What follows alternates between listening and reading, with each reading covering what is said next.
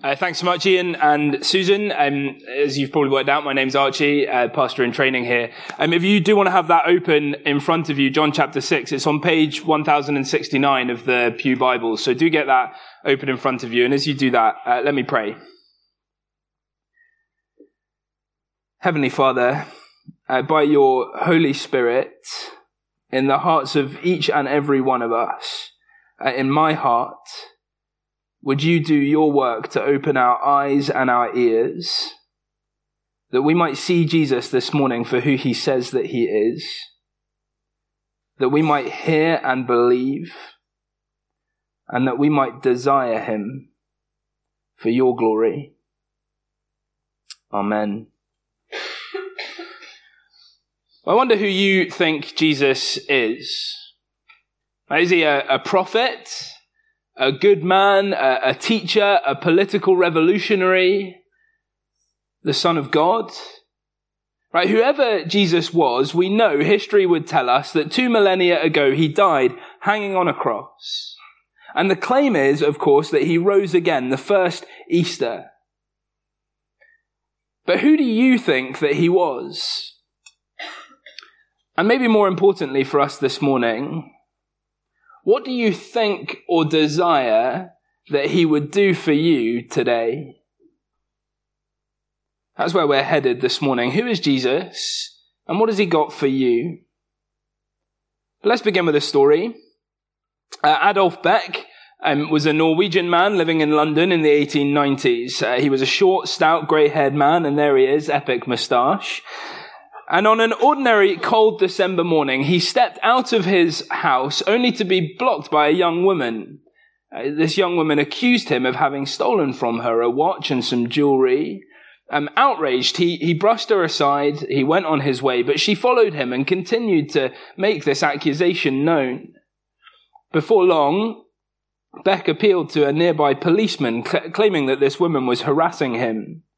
The woman demanded that the policeman arrest Beck, and so they were both taken down to the station, and the story was told. She claimed that he had tricked her by claiming to be a wealthy man in order to woo her, and then borrowing her jewelry and her watch to go and get more expensive equivalents made in her size. And it turned out that over the last 2 years, 22 women had reported almost exactly the same sort of crime. And when they were asked to pick the man from a lineup, they all accused Beck. And so at trial, he was found guilty, sentenced to 7 years in prison. 5 years later, he was released on parole. But then just 3 years after that, a woman reported a crime identical to those that Beck was originally convicted of. And so he was arrested again. But at this point, Wilhelm Meyer enters our story, because this time, while Beck was in prison, Meyer was caught red-handed, caught committing a crime with the same unusual pattern as those Beck had been convicted of. He was also short and stout and grey-haired and had an epic moustache. Turned out Meyer had been the culprit all along. And Beck was given a pardon. He was given £5,000, something like £20,000 in today's money. Not sure I'd take 20 grand for 5 years in prison, but there you go. It's a terrible case, isn't it, of mistaken identity. It almost sounds like something from an Arthur Conan Doyle novel. And it's a familiar storyline, the mistaken identity storyline. Maybe you know it from some of these films like The Big Lebowski or The Life of Brian or Dumb and Dumber or North by Northwest. It's a gripping storyline. Often it's a hilarious storyline. But it can be deathly serious. I mean, it was pretty rubbish for Adolf Beck. It's even more rubbish for those over the years who have been sentenced to death and having been executed turned out to be innocent. If you're the prosecution or the judge or the jury or whatever, ensuring that you don't have a case of mistaken identity is super important. Here's the point. Getting identity right, there is no case in which this is more important than with Jesus. Because in those films, the consequences of mistaken identity are often hilarious. In the case of Beck and Meyer, the consequences are pretty brutal. On death row, it can be life or death. Well, here, with Jesus, it is eternal life that is at stake. If you've got that Bible open in front of you, if you don't, get it open at chapter 6 and have a look at verse 40. I know this isn't in the passage that we've read, but it's sort of a preview of where we're going in the next couple of weeks. Verse 40. For my Father's will is that everyone who looks to the Son and believes in him shall have eternal life, and I will raise them up at the last day. You see what's at stake here? The claim is that Jesus is offering eternal life. And so we've got to ask, who is this Jesus, and what does it mean to believe in him? Even as we begin, who is Jesus? But you know, the passage that Susan has read for us this morning goes even further than that. It's not just who is Jesus, but what would we desire that he would do for us today? We've seen over the last few months in John's Gospel that Jesus has gathered quite the following. Have a look in verse 2 of chapter 6. It's a great crowd. And why is it that they're following him? Still in verse 2, it's because they've seen the signs. We've seen this sort of language before from John as people see the signs that Jesus is performing and they're amazed and they follow him.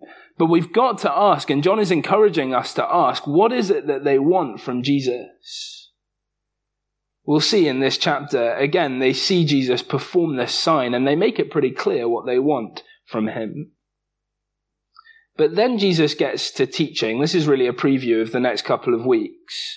He tells them why he's come. And see how they react. Sorry, I know we're jumping about a bit, but down in verse 60. See how they react.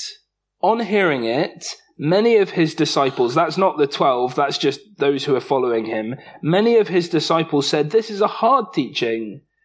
Who can accept it? And the kicker in verse 66, from this time on, many of his disciples turned back and no longer followed him. This teaching from Jesus that we're going to see over the next few weeks that reveals what his signs point to is like a church growth strategy gone very badly wrong. From a crowd in verse 1 to many no longer following him here in verse 66. And so I guess a warning for us over the next few weeks, if we're willing to be really honest with ourselves, I think this might get quite uncomfortable. As we ask, who is Jesus? Like, who do we really believe that he is? And what do I desire that he would do for me? Why am I here? Like, what brings me to church? Why am I following him? Because our answer to those questions, I think, might be challenged by John over the next couple of weeks. Let's dive into the text then with those questions in the back of our mind and see how this story works. In verses 1 to 3, John sort of sets the scene. In verse 1, we get the where this happens. It's on the far shore of the Sea of Galilee, the far shore, i.e. from the scene before. They're now on the other side of the sea. That is the Sea of Tiberias. It's quite strange for John to give us the Roman name of the sea there, the Sea of Tiberias. Just keep that in your back pocket for later. But this is where it's happening. More specifically, it's up on a mountainside in verse 3. And then we also get the when in verse 4. The Jewish Passover festival was near. Why does John record these details as he sets the scene? I mean, I take it is because this is when and where it happened, but it's not just random. The original readers of this gospel and the people there at the time, their minds would have gone straight to the Exodus here, to Moses, to that story that Ian has just read for us. If you know the history of Israel, they were slaves in Egypt. God raises up Moses to be a prophet and a leader for them, to lead them out of slavery. And that's where the Passover festival comes from, as God provides a way, the Passover lamb, for his judgment to come on to Egypt and not onto his people, the Israelites. And more than that, the imagery of mountainside is also straight out of that Exodus. And mountains come to have this significance for Israel. It was on a mountain that Moses encountered God, where God reveals his name to Moses, the I am who I am. Again, keep that in your back pocket for later. But for now, back in John chapter 6, the people who have followed Jesus What do they desire Jesus to do? Well, in those first few verses, all the stars are aligning for big, Exodus-like, led by Moses things to happen. And then we get this sign. See in verse 5, the people, they have nothing to eat. And it's such a big crowd in verse 7 that it would take more than half a year's wages to feed them. If you've got a slightly different translation, you might just have 200 denarii there. The translators of the NIV don't bother with the unit. They just tell us rightly, and actually probably quite helpfully, that it's more than half a year's wages for these people.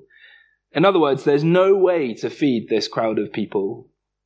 And then this boy appears in verse 9, and he has 5 small barley loaves and 2 small fish. Not exactly fine dining, but a pretty ordinary meal in the ancient Near East. And notice, John makes sure that we know that they're just very small loaves and small fish, definitely not enough, in other words, to feed 5,000 people. And I guess we know what happens next. In verse 11, Jesus takes the loaves, he gives thanks, and everyone eats as much as they wanted. In fact, in verses 12 and 13, there's plenty left over, and the people are pretty impressed. Notice how they react in verse 14. Surely this is the prophet who has come into the world. And then they try and make him king by force. They're impressed. We'll come back to that. Exactly what they desire Jesus to be. But then we get this second miracle. Notice it's the same day. It's in the evening. But this time it's only the disciples who are there. In verse 15, Jesus has disappeared up a mountain again. And they're on their way back to Capernaum, back to the other side of the lake without him. Have a look at verse 17. It's dark. Verse 18, it's stormy. And they row out onto the lake about 4 or 5 miles in verse 19. In other words, they're not in the shallows anymore. And things are getting pretty hairy. And yet, there's Jesus in verse 19, walking on the water. No wonder they're frightened. And he tells them, doesn't he, not to be afraid. They bring him into the boat, and then all of a sudden, in verse 21, they've reached the other side. That's the story. What a day.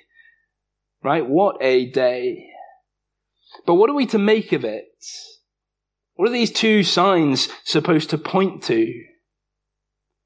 Well, hopefully this will be helpful as we unpack the text under these 2 headings. Here are the headings. The king they really wanted, and the king they really needed. So first, the king they really wanted. 2 things I think John wants us to see that this crowd wants, that they want Jesus to be for them. Firstly, a prophet king, and secondly, a military king. A prophet king. Again, we've seen the Moses imagery in verses 3 and 4, the echoes of Exodus as Jesus goes up a mountain and it's Passover. And then Jesus performs this sign, providing bread for the people to eat. Providing, in verse 11, abundantly so that each would have had as much as they wanted. Again, if you were listening as Ian read from Exodus earlier, the people have been led out of slavery in Egypt. They're hungry. They grumble to Moses. Moses pleads with God. God sends them quail, but he also sends them manna, bread from heaven. And did you notice the way that it was described in those verses? They eat, each of them, as much as they need. Do you see in verse 14 who the people think Jesus is then? Not God himself providing the manna, but the prophet who has come into the world. They think Jesus is a new Moses, and that's what they want from him. A man who would provide for their physical hunger, their desires, by pleading to God on their behalf. A prophet king. And they also want him to be a military king.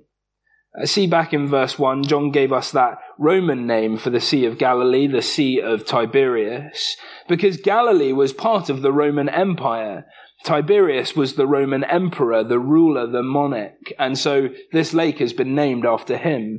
And John wants his readers to be thinking in terms of worldly power, and specifically Roman power.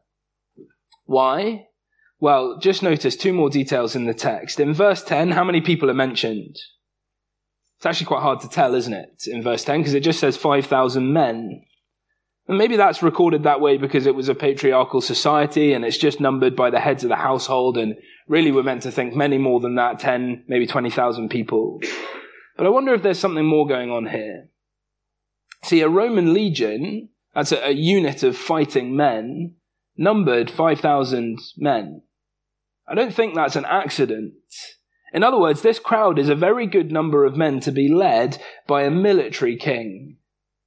Indeed, in verse 15, Jesus knows that that is their intention, to make him a king by force. So who do they think Jesus is? What do they desire that he would do for them? I think he's a military king to challenge the occupying Romans. Now, the people here, they're not doing anything actually all that bad, certainly nothing evil. They've been waiting for the promised prophet king, the new Moses, for centuries. And they've been waiting for a military king to rescue them from Roman occupation. This is the king that they really want. I hope we're still asking ourselves the question, who is Jesus? Who do we want him to be? What do we desire that he would do for us today? This is who they think Jesus is, and this is who they really want him to be. But for John, and this is our second heading, this is the king that they really needed. See, Jesus was a prophet king. He came with a message from God. That's really what a prophet was. And he was a military king in the sense that he came to defeat God's enemies. Not that enemy, not the Romans, but the final enemy, death. And the reason that he could do that is because of who he is. As we'll see, the King of the universe. Notice the imagery in this second scene. We saw in verse 18, it's a stormy sea. And the wind is blowing. We've talked about it before, but the sea, especially the stormy sea, it's a sort of anti-God chaos image in the Bible. Think back to Genesis chapter 1, the very first page of the Bible. Boom, creation happens, and the Spirit of God, literally the wind of God, is hovering over the water. And from that moment on, you have all of these God and water moments where water is chaotic, but God, the King of the universe, is in control. I think of them, Noah and the flood, the Exodus, again, as they part the Red Sea, the story of Jonah in Job and the Leviathan, the entry into the promised land through the river Jordan. Water in all of those scenes is supposed to depict chaos, and only the God of the universe can command it. Now look at verse 19 again. Jesus is walking on the water. That is a massive statement from John. For only one who is fully God and fully man could do that. Only God can command the waters in this way, and only man can walk on them in this way. Next week, we're going to hear a song from Kids Church, at least I think we are, titled Totally God, Totally Man. And the chorus goes like this. To save the world, fulfill God's plan, he had to be totally God, totally man. The people in this story, they wanted Jesus to be their prophet king and their military king, but he was so much more than that. Totally man, yes, but totally God, the King of the universe. And he needed to be both. Here's why. Human beings, that's me and you, we were created by a loving God to exist in a loving relationship with him. We walked away from that relationship, we rebelled against him, and there was and is a consequence for that. The loving relationship broken, and death as the end of that story. A consequence then that only a human could face. For God cannot die, and only a human could die. See, a price that only a human could pay. And so Jesus had to be a human to pay that price. He also had to live the perfect life in relationship with the Father that we haven't lived, because only then could he pay the price on our behalf. For a man who had not lived the perfect life would have his own price to pay. Instead, Jesus, the innocent man, pays ours. He had to be totally man. But to do that, he also has to be totally God, for only by his own divine power could he bear the weight of the sins of the world on his shoulders. And only by his own divine power could he rise again and secure eternal life with him. My rugby coach once said this. He once said this, we've been pretty badly beaten on the Saturday. We were doing some video analysis of the match on the Tuesday night, and he really wanted us to see the good that we'd done despite being beaten. He said this: "You are never as good as you think you are when you win, and you are never as bad as you think you are when you lose." That is gold. I immediately wrote that down, not because it's true about rugby, though it is, but because I knew that one day it would be a really helpful gospel illustration. It's true. It is true. And here's a Christian way of putting something very similar. Graham, our pastor, tweeted this earlier this week from Jerry Bridges. "Your worst days are never so bad that you are beyond the reach of God's grace. And your best days are never so good that you are beyond the need of God's grace." Aren't those wonderful truths? No wonder how bad you think you are this morning, you are not out of reach of God's grace. No matter how good you think you are this morning, you still desperately need God's grace. And because he is totally God and totally man, he can offer us forgiveness and freedom and forever life with him. This is the king that they really needed. But of course, the people in John chapter 6, they don't know it. And this sign is supposed to show them. We'll do more of this next week, and what a time it will be to do it on Easter Sunday. But have a look down in verse 20. Jesus is dropping breadcrumbs for his disciples here. He says, "It is I." Maybe more helpfully and literally, "I am." This is precisely the name that God reveals to Moses on the mountain. Jesus is saying to his disciples, "It's me. Don't you get it? The I am, the King of the universe." What does that have to do with the multiplication of bread? Well, have a look at verse 35. Again, more of this next week, but verse 35, "I am the bread of life." Jesus isn't just providing bread for them to satisfy their physical hunger. It is to point to himself and who he really is. And ultimately, this is what is really on offer. Him. Back in verse 20, "It is I am. Do not be afraid." He's saying the King of the universe is with you. You have him. You don't need to be frightened. I am is here. This is the king they really needed. The king who would fulfill their greatest need, to pay the price for their sin, not just so that they might be forgiven, not just so that they might get a free pass to eternity, but why? So that they might get him. And here we really get to the point. Right? Who is Jesus? And what do we desire that he would do for us today? Right? It's not just who do we think Jesus is. That is important. But who do we want Jesus to be? There are those, maybe this is you, who really want Jesus to just be a prophet. That's what Islam would say about Jesus. But actually, I think quite a lot of my friends think about something similar. Like he was probably a good guy, a religious sort of man, taught some good moral stuff, but they just ripped God right out of it. Basically just a prophet, a teacher. Maybe that's you. There are those, maybe this is you, who primarily want Jesus to be the social justice guy. This is where lots of modern liberal Bible scholars would go with this. This isn't a miracle at all. Again, they just ripped God right out of it. Instead, Jesus got the boy to share, and then others just copied him. And so those who had plenty were giving to those who had none. And everyone is sharing. It's social justice, Jesus. Maybe that's you.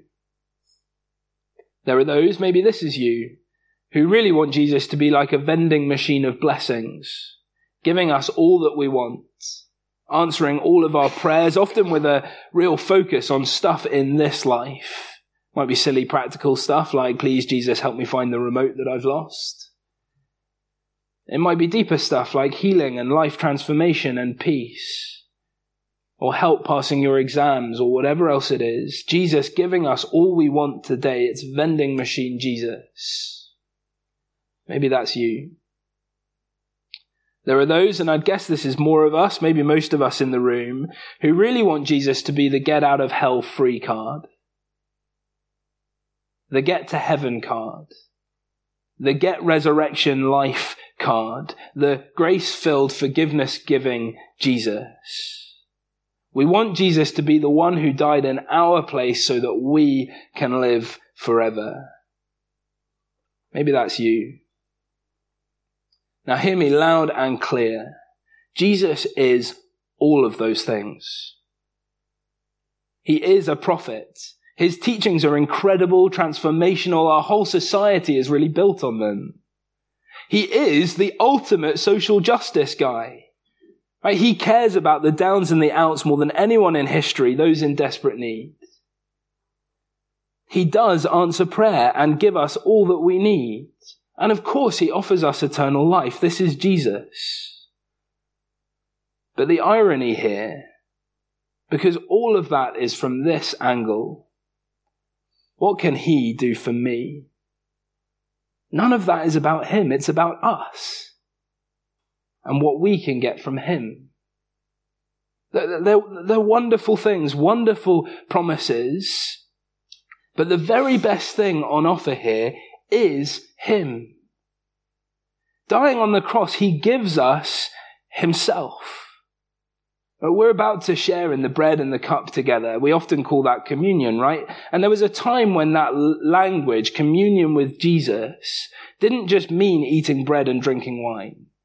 The Puritan John Owen wrote an amazing book, Communion with God, and there he wasn't writing about this sacrament of bread and wine at all. He was writing about relationship. It was just common language for relationship. In that sacrament, God is communicating something about himself to us as we come to the bread and the cup together. But I think we need to know this morning that the primary way that this communicative relationship between creator and creature happens as he reveals himself to us by his word. In Deuteronomy chapter 8, reflecting on the bread in the wilderness Exodus thing that we've been looking at, Moses says this: man does not live on bread alone, but on every word that comes from the mouth of the Lord. If you've been here as we've gone through John's gospel, maybe you remember how John uses that language in John chapter 1. The word became flesh and made his dwelling among us. In other words, Jesus is the Word. This book that we call the Bible is God's word to us, and that his word to us is Jesus. It's all about him. Every passage of Scripture is about Jesus. And so if you want to invest in your relationship with him, you've got to start here. Right? Don't run away from your Bible into the woods or into the mountains and expect to find Jesus there apart from his word. Don't hear me wrongly as I say that. There is nothing wrong with seeking God in his creation or through art or creativity or music or good food or whatever else. We're all wired differently. But would you let the Bible be the place where you go to commune with him? For man does not live on bread alone, but on every word that comes from the mouth of the Lord. For what it's worth, for me, that looks very often like getting up a little earlier than I'd like to. I don't always do this, but I try to. Making an unnecessarily expensive cup of coffee, sitting in my favorite chair, and just reading for 10 or 15 minutes. Some of you are like, are you kidding? I've got 2 kids under 5. That is not happening. And that's fine. How you can access God's word might be very different from that. But make a habit of engaging with God's word. Turn it into a habit. It becomes easier and easier, like any habit, the more that you do it. We began with this story of Adolf Beck and Wilhelm Meyer, where the mistaken identity storyline had real consequences. And that's true. Who Jesus is, his identity, is just so important. In fact, it's of first importance because eternal life is on the line. But more than that, it's not only who Jesus is, but what we would desire he would do for us. It was so encouraging to hear Bogdan's testimony as he was baptized last Sunday. He said lots of encouraging things. But what struck me most was this line. As he explained the hardships that he'd faced and his time in hospital and how through all of that he had turned up to church and prayed, but he really knew that he was seeking Jesus for what Jesus could do for him. And then this line. As he realized how empty that sort of religion was, he turned to Jesus and in Bogdan's own words, this might sound crazy, but it was the start of a relationship. Maybe that does sound crazy to you, but that's my story too. If you're a Christian in the room today, I guess it's yours.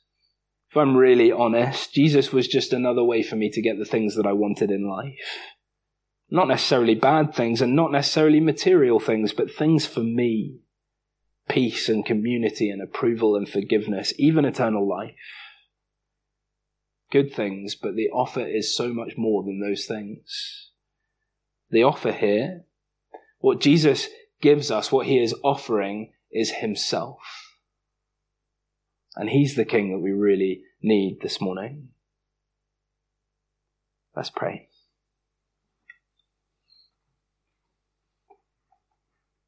Heavenly Father, we thank you so much for this wonderful passage of your words. We thank you that as we have spent time in it together, you have been at work by your Holy Spirit, pointing us to your Son. Lord, we thank you so much for him. We thank you as we come up to Easter and celebrate all that he did in dying and rising again. Lord, we thank you that we can have a relationship with him because of what he has done. Lord, as we think of all the wonderful things that he does for us and all the wonderful things that he promises to do for us in this life and the next, would you help us to keep our eyes fixed on him, who is the prize, and help us to value Jesus above all things in this life and above all other things that you might give us. Help us by your Holy Spirit to desire him. For we pray in his precious name. Amen.